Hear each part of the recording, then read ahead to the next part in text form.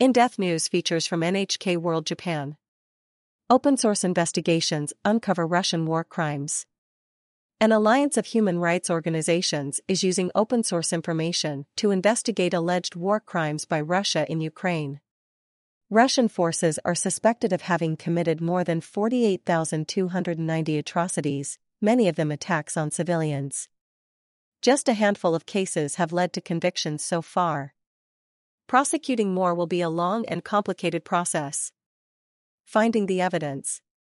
The investigation and fact-finding alliance is called the 5 a.m. Coalition, in a nod to the time on February 24 when life in Ukraine was upended by the sound of Russian missile strikes across the capital Kyiv.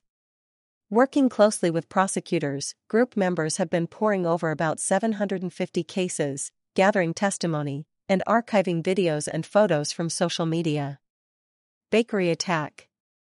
One of the investigations concerns an attack during March in Chernihiv, northern Ukraine. People standing in line outside a bakery were shelled, and 14 of them died.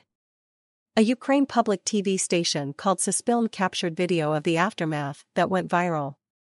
Inspections and eyewitness interviews found there were no military targets in the area at the time. The Russian military immediately denied any involvement. Igor Konashenkov, the Russian Defense Ministry spokesperson, said the victims had been killed by Ukrainian terrorists, or the video was faked by Ukraine's security service, SBU. A painstaking process.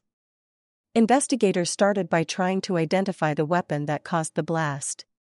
They analyzed shell shards from the site and determined that they were fired from 152mm self-propelled howitzers, long-range weapons designed to launch artillery shells towards an enemy tens of kilometers away. Shell pockmarks show the direction they came from. Roman Avermenko, executive director of Truth Hounds, a human rights organization that belongs to the 5 a.m. Coalition, determined the attack was launched from the northeast. Investigators then worked to pinpoint the launch site. Everything came together when satellite images of the pinpointed location showed several howitzers deployed on the day of the incident. Avermenko was able to identify shadows that the barrels cast on the ground, which showed they were pointed towards Chernihiv. Finally, eyewitnesses corroborated sightings of Russian troops at the launch site. The weapons used were identified as belonging to the Russian armed forces. Investigators dug deeper to find which brigade was deployed to the site. Studying internal documents and online information about the Russian military, as well as lists of Russian bases with howitzers, they were able to identify the brigade responsible. Prosecution.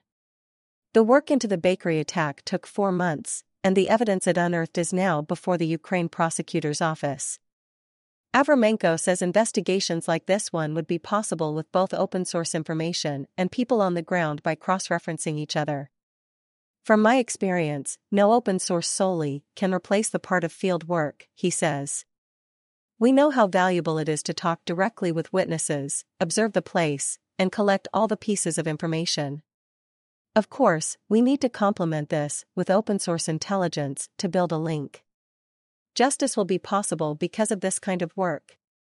Everything's thoroughly collected, kept, and investigated. The Ukrainian prosecutor's office is establishing a system to work with groups like the 5 a.m. Coalition.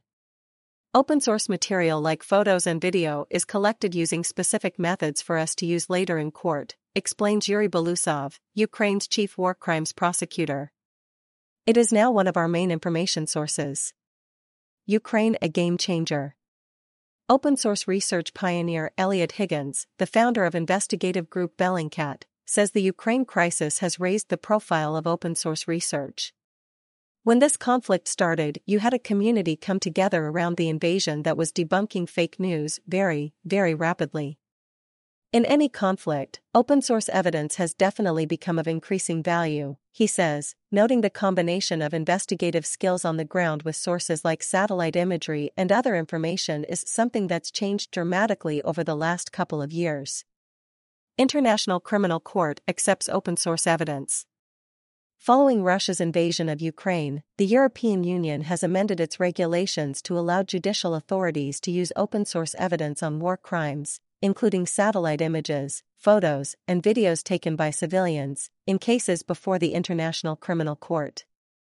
Higgins points out it can be challenging to use open-source evidence in the courtroom. Although it is rapidly becoming mainstream, we've now got better and better investigating it to a point where we can actually turn it into a process that is focused on legal accountability.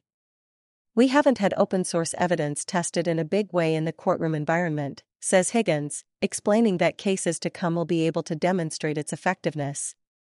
With so many cases under investigation in Ukraine, prosecutors will have the opportunity to test the new type of evidence as they try to hold Russia to account.